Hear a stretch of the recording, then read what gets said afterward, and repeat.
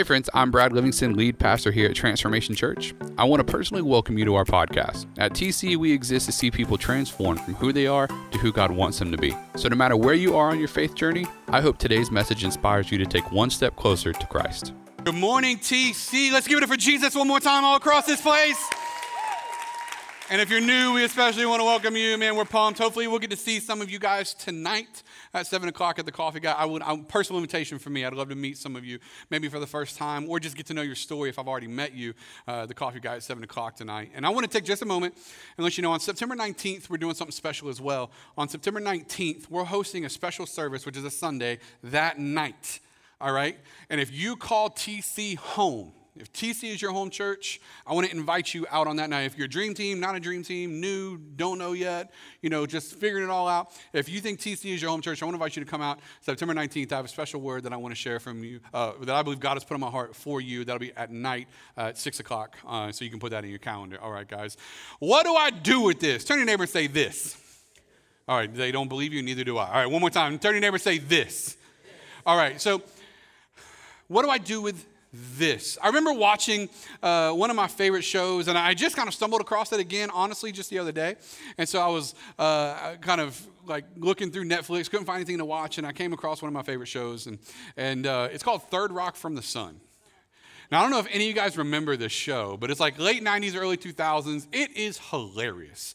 And one of the things that's so funny, so if you don't know the basic premise of the show, is aliens, all right, not weird aliens, but like they're aliens, they take on a human life form, and so now they're just humans. So the opening scene, they're all humans, okay? So don't ever see them as aliens, but they're all humans. And now it's just their life as they're experiencing humanity, being human, their life as they're experiencing being human, and they're experiencing everything for the first time. And so there was a scene early on, I think it's in the first episode, where one of them gets sick. And so someone sets a box of tissues down in front of him, right? And so he takes the tissue out, and what happens, right? Boom, there's another one right there. And he's like, so he grabs that one, and now there's another one. He's holding two. And he's like, so then he just starts ripping them out of the box. And then he looks away for a second, and snatches it, and there's another one sitting right there. And he's just like, this is brilliant. And I thought it was hilarious. Obviously funnier than all of you did. But I thought it was hilarious. But then I started thinking, right? Isn't that how many of us feel about the things we struggle with?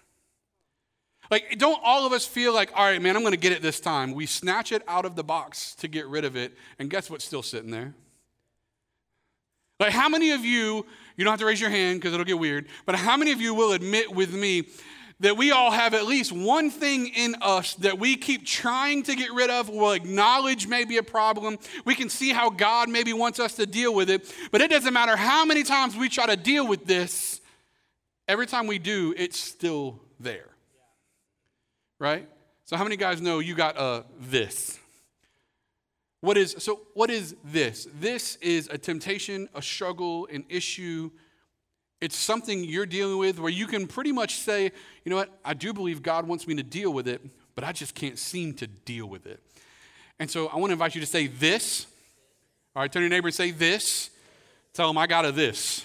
That ain't even good grammar, but you can have that, okay? So look at them and say, I've got this. Every single one of us have something in our lives that we're dealing with that if we were honest, we've tried to deal with over and over again, and it's not like we're holding on to it. It's like it is holding on to us. And so what I want to talk to you about today is this idea of what do I do with this? We go to Genesis chapter 3. We see this conversation happen. Now, if you don't know this story, in Genesis chapter 3, God creates Adam and Eve in the early chapters of Genesis. After he creates them, he says, listen, you can enjoy the whole garden. You can have everything in the garden. Just don't touch this tree. What do? Boy, look at that tree. Look at that tree looking over there. And so she goes, she takes the fruit, she eats it, and then Adam does. But I want you to pay attention to verse 6 of Genesis chapter 3, because I want you to see what Eve saw before she took the fruit. Are you ready? When the woman saw that the tree, so just to help you out here and help you create context, the tree for you is this. Whatever this is for you, whatever your struggle is, whatever your temptation is, whatever it is you deal with, that's this. And I want you to make this the tree. Are you ready? When the woman saw that this was good for food, that it was a delight to the eyes, and that it was desirable to make one wise. She took some of the fruit, ate it. She also gave it to her husband, and he ate it with her.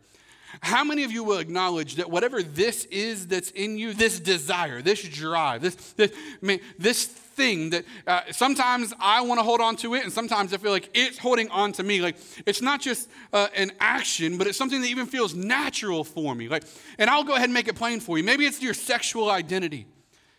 Maybe it's your addiction. Maybe it's something that's in you. Maybe it's something that was done to you, and so now there's this unforgiveness or this anger, this bitterness. Maybe it's this hypersexuality because it's something that happened to you or something that's in you. And maybe it's an addiction to something that you can't seem to beat. Like, all of us have something in us. All of us have this thing, and this thing doesn't seem to let go of us. But more importantly, we struggle with it because this thing, just like in Genesis 3, it looks good.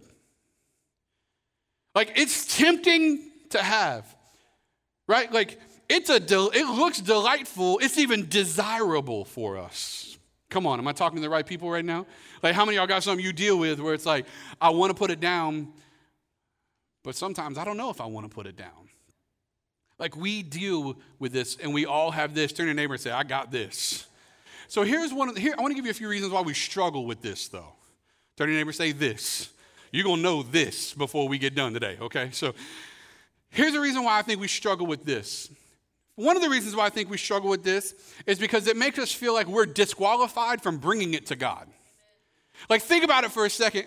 This makes us feel disqualified to bring it to God, but if God is the only one that can help us get through with it, so this is disqualifying us, but God's the only one that can help us get through this. And so we keep letting this disqualify us from the only one that can deal with this. And we get caught in this perpetuating cycle of shame, don't we? It's like, man, I don't feel like God, let me get all this together and then I'll come to you. And God's saying, like, man, why don't you just come to me and I'll help you get all that together? But we still hide it, don't we? We pretend it's not there, like God can't see everything, like they did in the garden. They're like, oh no, we wilded out for a second, let me hide. He's like, y'all know I created all this, right? And so what happens? Like, oh, sorry, wild out. So they were behaving badly. There, okay. But how many guys know, listen, I want to help you out for a second. If you're here, you're new to the room, maybe you're watching online, I want you to look around the room for a second. All these beautiful people. Every single one of them got a problem, myself included. So like, if you look around and you're like, man, I feel like all of them got it together. Wrong. If you got a problem, raise your hand. All right, anyone not raising their hand has a problem with lying, okay? So now we're all just on the same page together, okay? We just out here wilding, having problems. Okay, so how do you guys, sin is inherently a part of us. So we have shame. The second thing that happens is then some of us try to get it together. Say try. So what do we do when we try to get, if God is the one showing us, man, we should probably deal with this, we try to get it together, where do we go? God's people, right? The problem is many of us have brought this into a church setting, and the church didn't teach us how to deal with this. They just taught us how to hide this. And their solution to having a problem wasn't coming to God and letting God start doing a work in us. The solution to having a problem was, listen, why don't you just become like us, and that'll make you better? Like the church's solution to sin isn't come to God for forgiveness. It's hide it better so you can look like us. And if you can look like us, we'll let you in. Let's make it tangible for a second, shall we? Just because I like pushing buttons. The church's solution to the gay person is just be straight and everything will be fine. Or at least hide it well. The solution to the person who's hypersexual but straight but isn't married to the person that they're with or the people that they're with, what is their solution? Well, just hide it well. And if you can sing well enough or talk well enough or read your Bible well enough, we'll act like it doesn't exist.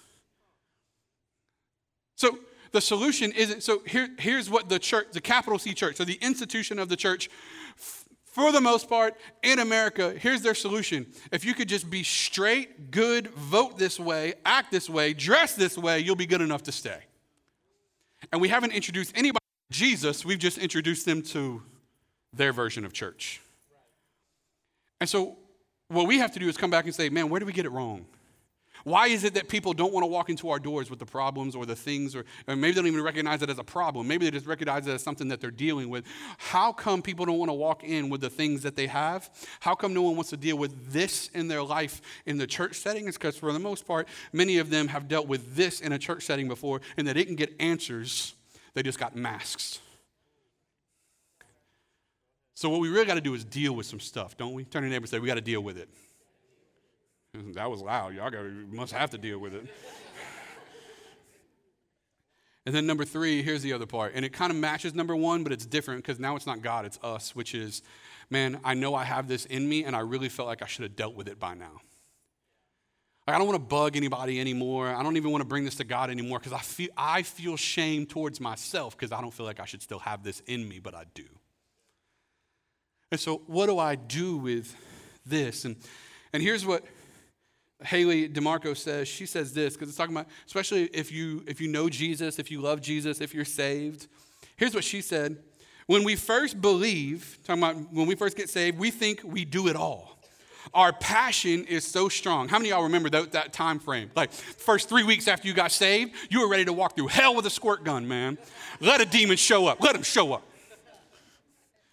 Like, you had the super soaker and the side piece. Y'all know what I'm talking about? The little squirt, just in case. Like, you were ready. But how many of y'all know about that week 3, week 4, some things start happening? You realize all the stuff you thought you were taking care of wasn't quite taken care of yet. That X showed back up, and you realize that desire you thought you had put to death was still very much alive. So we still deal with something. So she said, our passion was so strong. But after a time, we start to learn that the passion doesn't equal strength. And our sinful nature rears its ugly head. And we've all found ourselves in that place, man. And it doesn't matter what we do. Here's the reality, all right? Is that it's in us. And for some of you here, this isn't just something you do. For many of us, we feel like this is part of who we are. This isn't just a behavior pattern. This is what feels natural to me. Especially when we start getting into conversations about sexuality and some of those things. Like, this feels right. And so what do we do with this? Well, I want to help you out, hopefully, a little bit today. Let's talk about it. What do I do with this? Well, the first thing you need to do, you need to realize this isn't just something you do, it's something that's in you. This, whatever this is for you, isn't just something you do, it's something that's in you. Say, in me. Okay, it's not a behavior, it's in you. Like, let me help you out for a second. The reason that the manipulator manipulates, boy, I was worried that one was going to whoop me. All right, the reason the manipulator manipulates, the reason that the liar lies, the reason that the addict is addicted, the reason that the hypersexual person can't stop and pay attention to their behavior pattern, the reason all of that is happening is because sin is in us. And if you don't believe me, catch a person that deals with anger on the wrong day. Like, it is not just something we do, it's something that's in us, isn't it? Like, can we be honest today? I hope so, because I got more questions.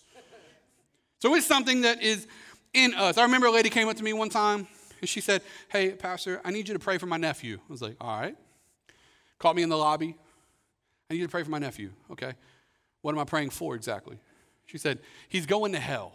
I said, ooh, all right. Yeah, yes, and amen. Let's do that, you know. And I said, okay. She said, he's going to hell because he's gay. And I was like, She said, so we need to pray for him. He's going to hell because he's gay. I said, that's not true. And she said, but it is. And I said, but it's not. And she was giving me that look that some of y'all are looking at me right now. Like, and I said, I want to help you understand something, ma'am. I said, your nephew is not going to hell because he's gay. And maybe some of you need to hear this. He's not going to hell because he's gay. He's going to hell because he loves anything more than Jesus. And our temptation is to fix behaviors, not identify souls. And so the temptation for us, her temptation was, if we could just get this out of him, then he would be better and he could go to heaven. And I said, ma'am, the issue isn't that he's gay, and the solution isn't to make him straight. Because if he's straight and still doesn't love Jesus, he's still going to hell. He's just doing it with a woman. So the reality is, homosexuality isn't the problem the same way the addiction isn't the problem. Those are behavior patterns manifested by the real thing that all of us have to deal with, myself included, which is sin isn't just something we do, it's something in us. All right? Now, the reason this is hard is because, and we're going to get into it in a second, is because what happens when the thing that's in me feels more natural than the thing I'm trying to do. And so if you're here and the sexuality conversation hits really close to home for you, I pray that you would allow my voice and the Spirit of God to enter into your heart and hear what I'm trying to say, which is, I'm not here to change your sexuality. I'm here to introduce you to a God that loves you. And if you would let him into your life, he would direct you on what he desires for your sexuality.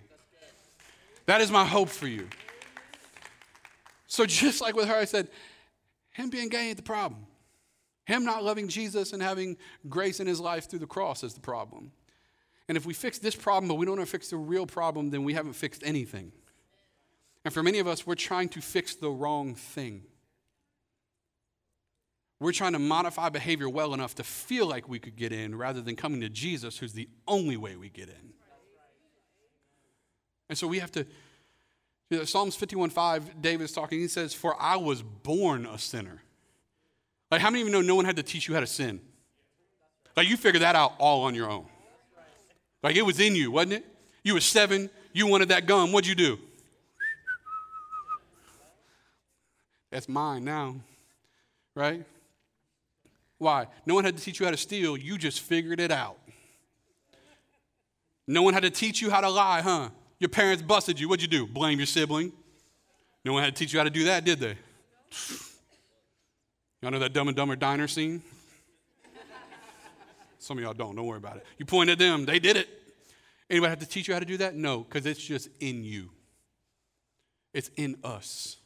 This is in us. And hear me, until we meet Jesus face to face, it's always going to be in us.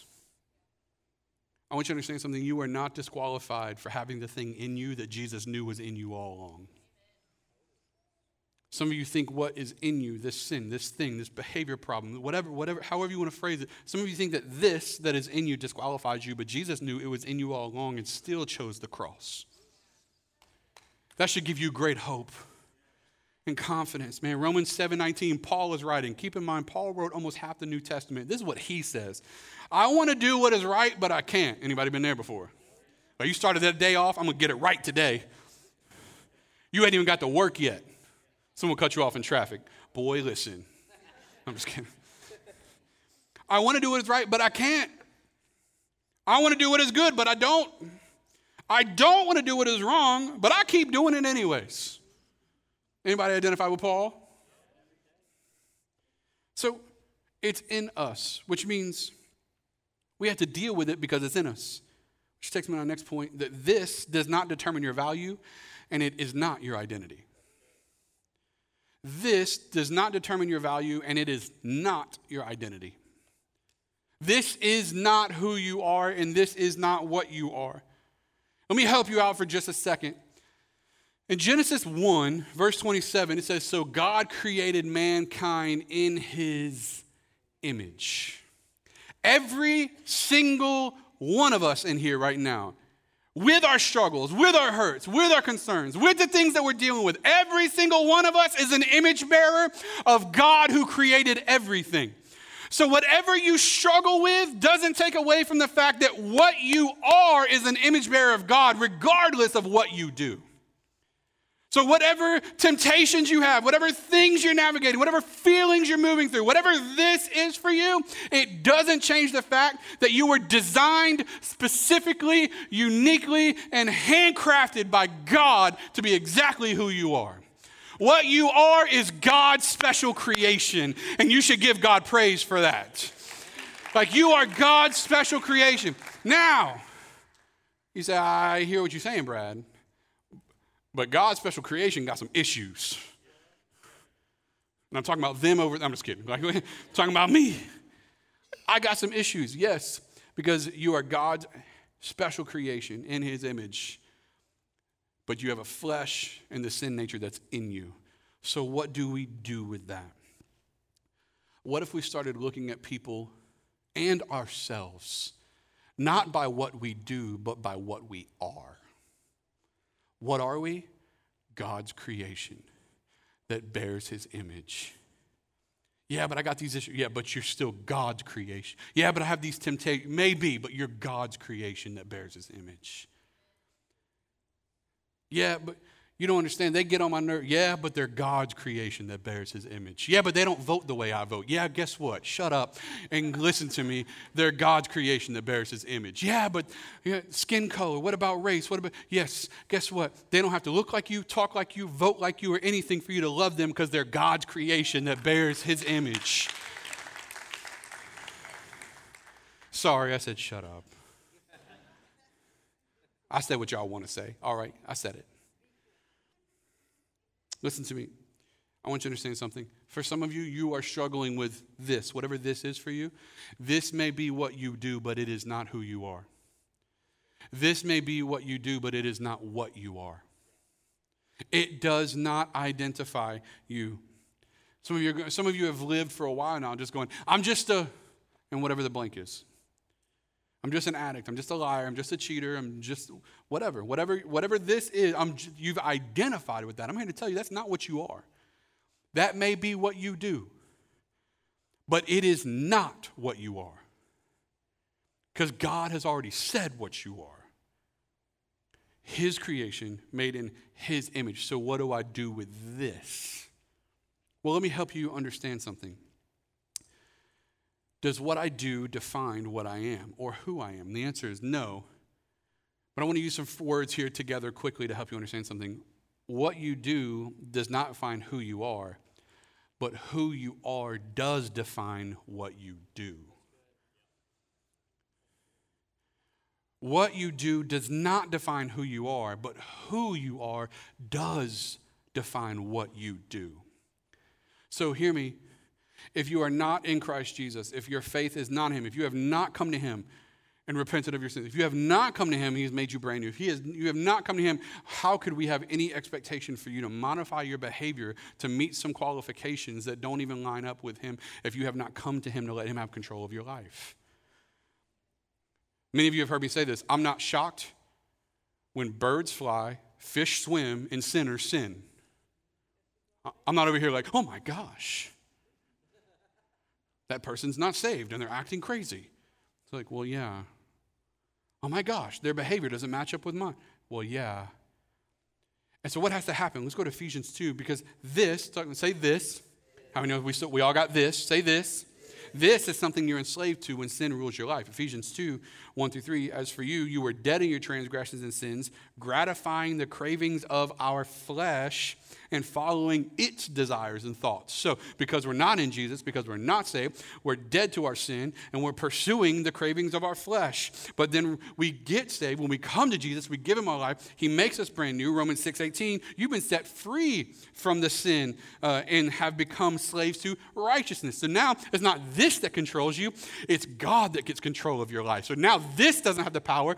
God has the power. Well, what happens when God has the power? 2 Corinthians 5:17 comes on the scene. What does it say? It says, therefore, if anyone is in Christ, they're a new creation. The old is gone and the new has come. So the new is here. So what happened? We were a slave to sin. So this controlled us. What happens? We come to God and now this doesn't control us anymore. Now God gets control of our life. Now that God has control of our life, he said the old has passed away and the new has come. Now you may deal with this. You may struggle with this. This may show up for you. You may still have to deal with it every single day of your life because I'm here to tell you that just when you get saved, problems don't go away. What I'm here to tell you is that even though you're here, you can come over here and say, God, I know that's a temptation. I know that's something I'm wanting to have. It looks good. It looks delightful. It looks desirable. But I've said that my life belongs to you now, so help me have all I need to deal with this. And he says, I'll help you deal with this if you'll just come to me. And that's the beauty. Listen, I put this in your notes for those of you that are following along. You can let this determine who you are, or you can let who you are determine what you do with this. You can let this determine who you are, or you can let who you are determine what you do with this, right? So this can be something that is in you, but it doesn't have to be something that rules you. So what is the solution? The solution to this, are you ready? The solution to this isn't strength, it's surrender. The solution to this isn't strength, it's surrender. Say surrender. The solution to this isn't strength, it's surrender. Have you noticed you don't have it in you to beat this? Like self-reflection moment for a second. Have you noticed? For those of you sat in your driveway before you walked in your house, you left work, and before you went in front of your family, you've cried in your driveway with the car still running because you don't believe you've got it in you to be what God has called you to be because you can't beat this thing. You have sat back on your couch after everyone else went to bed, frustrated with yourself because you keep doing the thing you keep telling yourself not to do.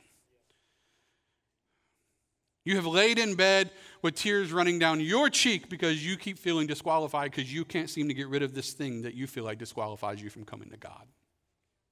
Many of you are there, but it doesn't. You have this, but this doesn't have to have you. Like, God has the power. I want to take you to Mark chapter 10. I want you to see this story. It's not about strength, it's about surrender. Mark 10, verse 17, Jesus is walking. He's setting out on a journey, and a man ran up to him and knelt before him and asked him, "Good teacher, what shall I do?" And I want you to circle those 4 words, underline it if you have your Bible, whatever. What shall I do so that I may inherit eternal life? Looking at him, Jesus showed love to him and said, "One thing you lack, go and sell all you possess and give it to the poor, and you will have treasure in heaven, and then come follow me." But he was deeply dismayed by these words, and he went away grieving, for he was one who owned much property. So I want you to see this, because this is where some of us find ourselves. You ready? All right, God, what do I have to do to be good enough to have heaven? And our answer is, the answer to the question can never happen properly because the question is wrong. Many of us are saying, "God, what do I got to do?" And God's saying, it's never been about what you could do. What does Jesus answer? Get everything out of your way so you can follow me. For many of us, we're coming to God going, "God, what do I got to do to be good enough? What do I got to do to get this situation figured out? What do I got to do to deal with this? What do I do with this?" And God's answer is, it's never been about what you could do. It's always been about what I could do. And what you need to do is not work harder. What you need to do is move it out of the way so you can follow me. The answer to what you're going through is that you would follow me. Listen to me. He went away sad. And it's in your notes, as long as you think the solution to the sin in your life, as long as you think the solution to the sin is in your performance, you will always walk away sad. Like, you will always walk away sad. We have a video I want to show you guys, because one of the ways that we deal with this, one of the ways that we get help, one of the ways that we can really truly see God start to change our life, and when we start dealing with this, say this, one of the best ways we can deal with this is let someone else be part of this. Because how many know when you try to fight it on your own, you lose every time? But when we bring people into our process, we can experience true freedom. And so I want to show you a video of one of our guys named Jordan who brought people into his process and started seeing some amazing things happen. So go ahead and roll it, guys. Jordan's story.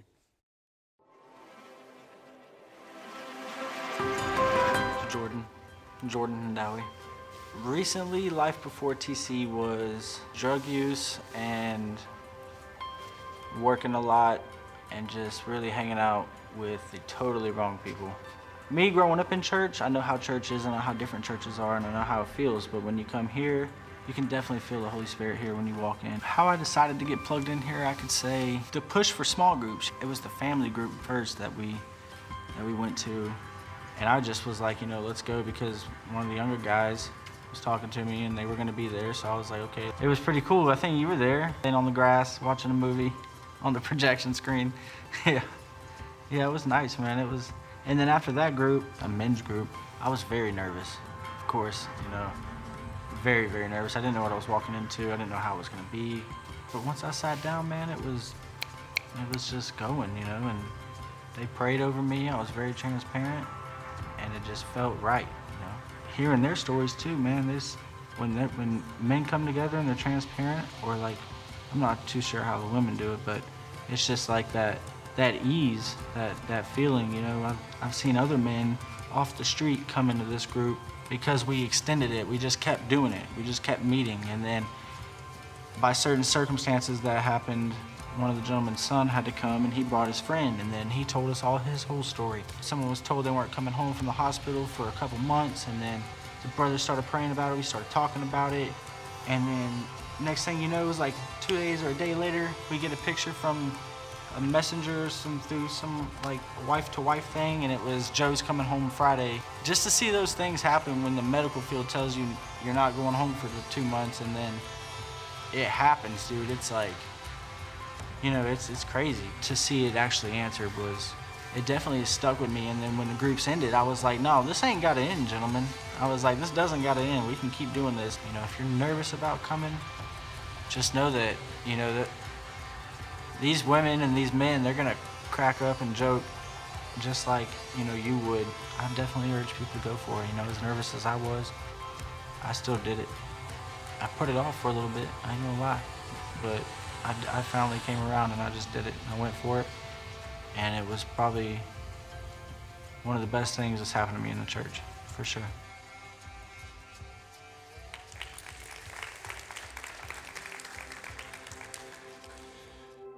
It's so good, because how many of you guys know we all need people, man? Some of you, the reason you really haven't dealt with this is because you haven't let someone else be part of your process. Out there in the lobby, we got a number of groups you can sign up for. Man, sign up for a group and let people start helping you deal with this. But what do we do also? Because the reality is we got to bring it to God. And for many of us, we find ourselves in that place where we keep walking away sad because we don't think we're not strong enough to deal with this on our own. And so we're frustrated and we're wrestling, and it's just hard, man. And what happens is, for many of us, we find ourselves in this place, the same place Eve did in the garden. You see, before she took of the tree, the enemy tricked her in Genesis 3, 4, and 5. He said, you won't die, because God said if you take from the tree, you'll die. And the enemy tricked her and said, you won't die. For God knows that when you eat of this fruit, when you eat of the tree, your eyes will be open, and then you'll be like God. And isn't that the temptation for all of us? The enemy comes in our life and says, if you'll do these things, then you can be these things. It's good, it's desirable, so just do this and you can be the. He's trying to convince us that we could find our identity in our performance. Trying to convince us we could find our identity in our behaviors. We could find identity in our temptations. We could find identity in the things, even if they're the things God has told us we probably shouldn't have or definitely shouldn't have. And so we're tempted to go there over and over again. For many of us, man, just like the rich young ruler, just like Eve in the garden, God, what do I do to get rid of this? All right, God, I see that I've got this. What do I do to get rid of it? What do I do to go to heaven? What do I do to have you? And God's saying, if you would flip those things, instead of saying, what do I got to do? Start saying, God, how do I just have you? And if I could have you, I could go to heaven. And if I had you and I was going to heaven, then I know you would help me deal with this. See, it's never been about what you could do. It's always been about what God could do for you. And in John 14:5, as we wrap up, he says this. It says, there's a text that says, if you love me, you'll keep my commandments. And here's the way we read that, right? Like you probably read it like I do. Like, if you love me, the same way our parents used to tell us, like, if you do these dishes, you won't get a whooping when I get home. Some of us grew up in that generation, okay? If you'll mow the grass, then you can go to the skating rink on Friday. Like that it was popping when I was in town. I don't know what y'all do, but that's what we did. If you'll do these things, then you can have these things. And that's the way we read it, isn't it? But here's how it's really written. Are you ready? God's not saying, if you do this, then you'll do this. God's saying, if you would just love me, you'll keep my commandments. Like, it's not about how hard you work. It's just about what you care about. It's not if you love me, you'll keep my commandments. It's if you would just love me. If you would just love me. You'll keep my commandments if you would just love me. And for many of us, because we're not very good rule followers,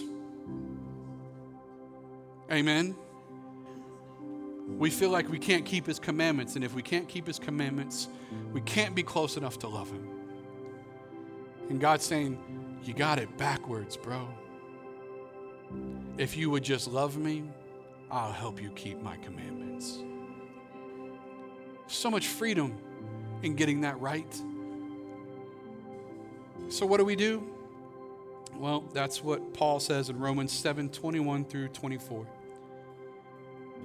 Paul asks the question, who will free me from this life that is dominated by sin and death? And that's what we were talking about earlier, right? You sat in your car, you've sat on your couch, you've laid in your bed. Who's going to help me with this anger problem? Who's going to help me forgive the person that hurt me? Who's going to help me deal with this sexual identity that I've started to really wrestle with? Who's going to help me in these issues? Like who's going to help me? Who's going to help me? And many of us have found ourselves right where Paul is at. Who is going to help me? Who's going to free me from this life dominated by sin and death? But Paul, just like he always does, and he's so well at, he asks the question that he already has the answer to. What does he say right after that? Thank God. Look at your neighbor and say, thank God. Come on, say it like you believe it. Thank God. The answer is in Jesus Christ, our Lord. The answer is in Jesus Christ, our Lord. Your answer, it's already been provided. Your answer has already been given. And hear me, the price for you has already been paid. You don't need perfection. You don't need modified behavior. You don't need excellence by way of your actions. You need a Savior who's bigger than every temptation you could have. You need a Savior who could pay for the things. Listen to me. Jesus has always been the better master. Oh my gosh, I'm going to preach at 11:34. Jesus has always been the better master.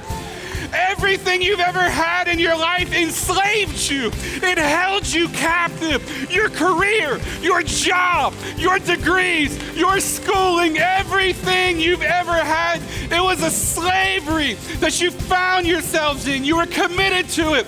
And when you let it down, it owned you. And even when you got it right, it wasn't good enough. But Jesus says, if you'll come to me, I'll be the better master. Because on the days you get it right, I've got you. And on the days you get it wrong, my grace has got you. I'll never let you down. I'll never let you go. I'm everything that you need. Jesus says, if you'll come to me. You don't need perfection. You need pursuit after a perfect Savior. That every identity that you've gotten wrong, every sin that you haven't figured out, every struggle that you're tempted by, it is no longer what you are, but who you are. When you come to Jesus, it says, I'll help you get all that figured out. Everything that has ever owned you doesn't have to own you anymore. Because when Jesus went to the cross, he said, it is finished.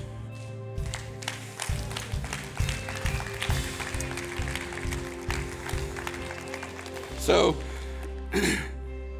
we'll be wilding out at 11:36. Tim Keller says it like this as I wrap up, and I promise I am wrapping up. You keep saying that, it's going to be me and the three of y'all. So, Tim Keller says this, he says, God doesn't see you any differently in your current state than he will see you in your eternal state. So I lean into this for a second. If you've come to Jesus and Jesus has forgiven you of your sins and grace has been applied to your life, then the grace that has been applied to your life is the grace that continues in your life.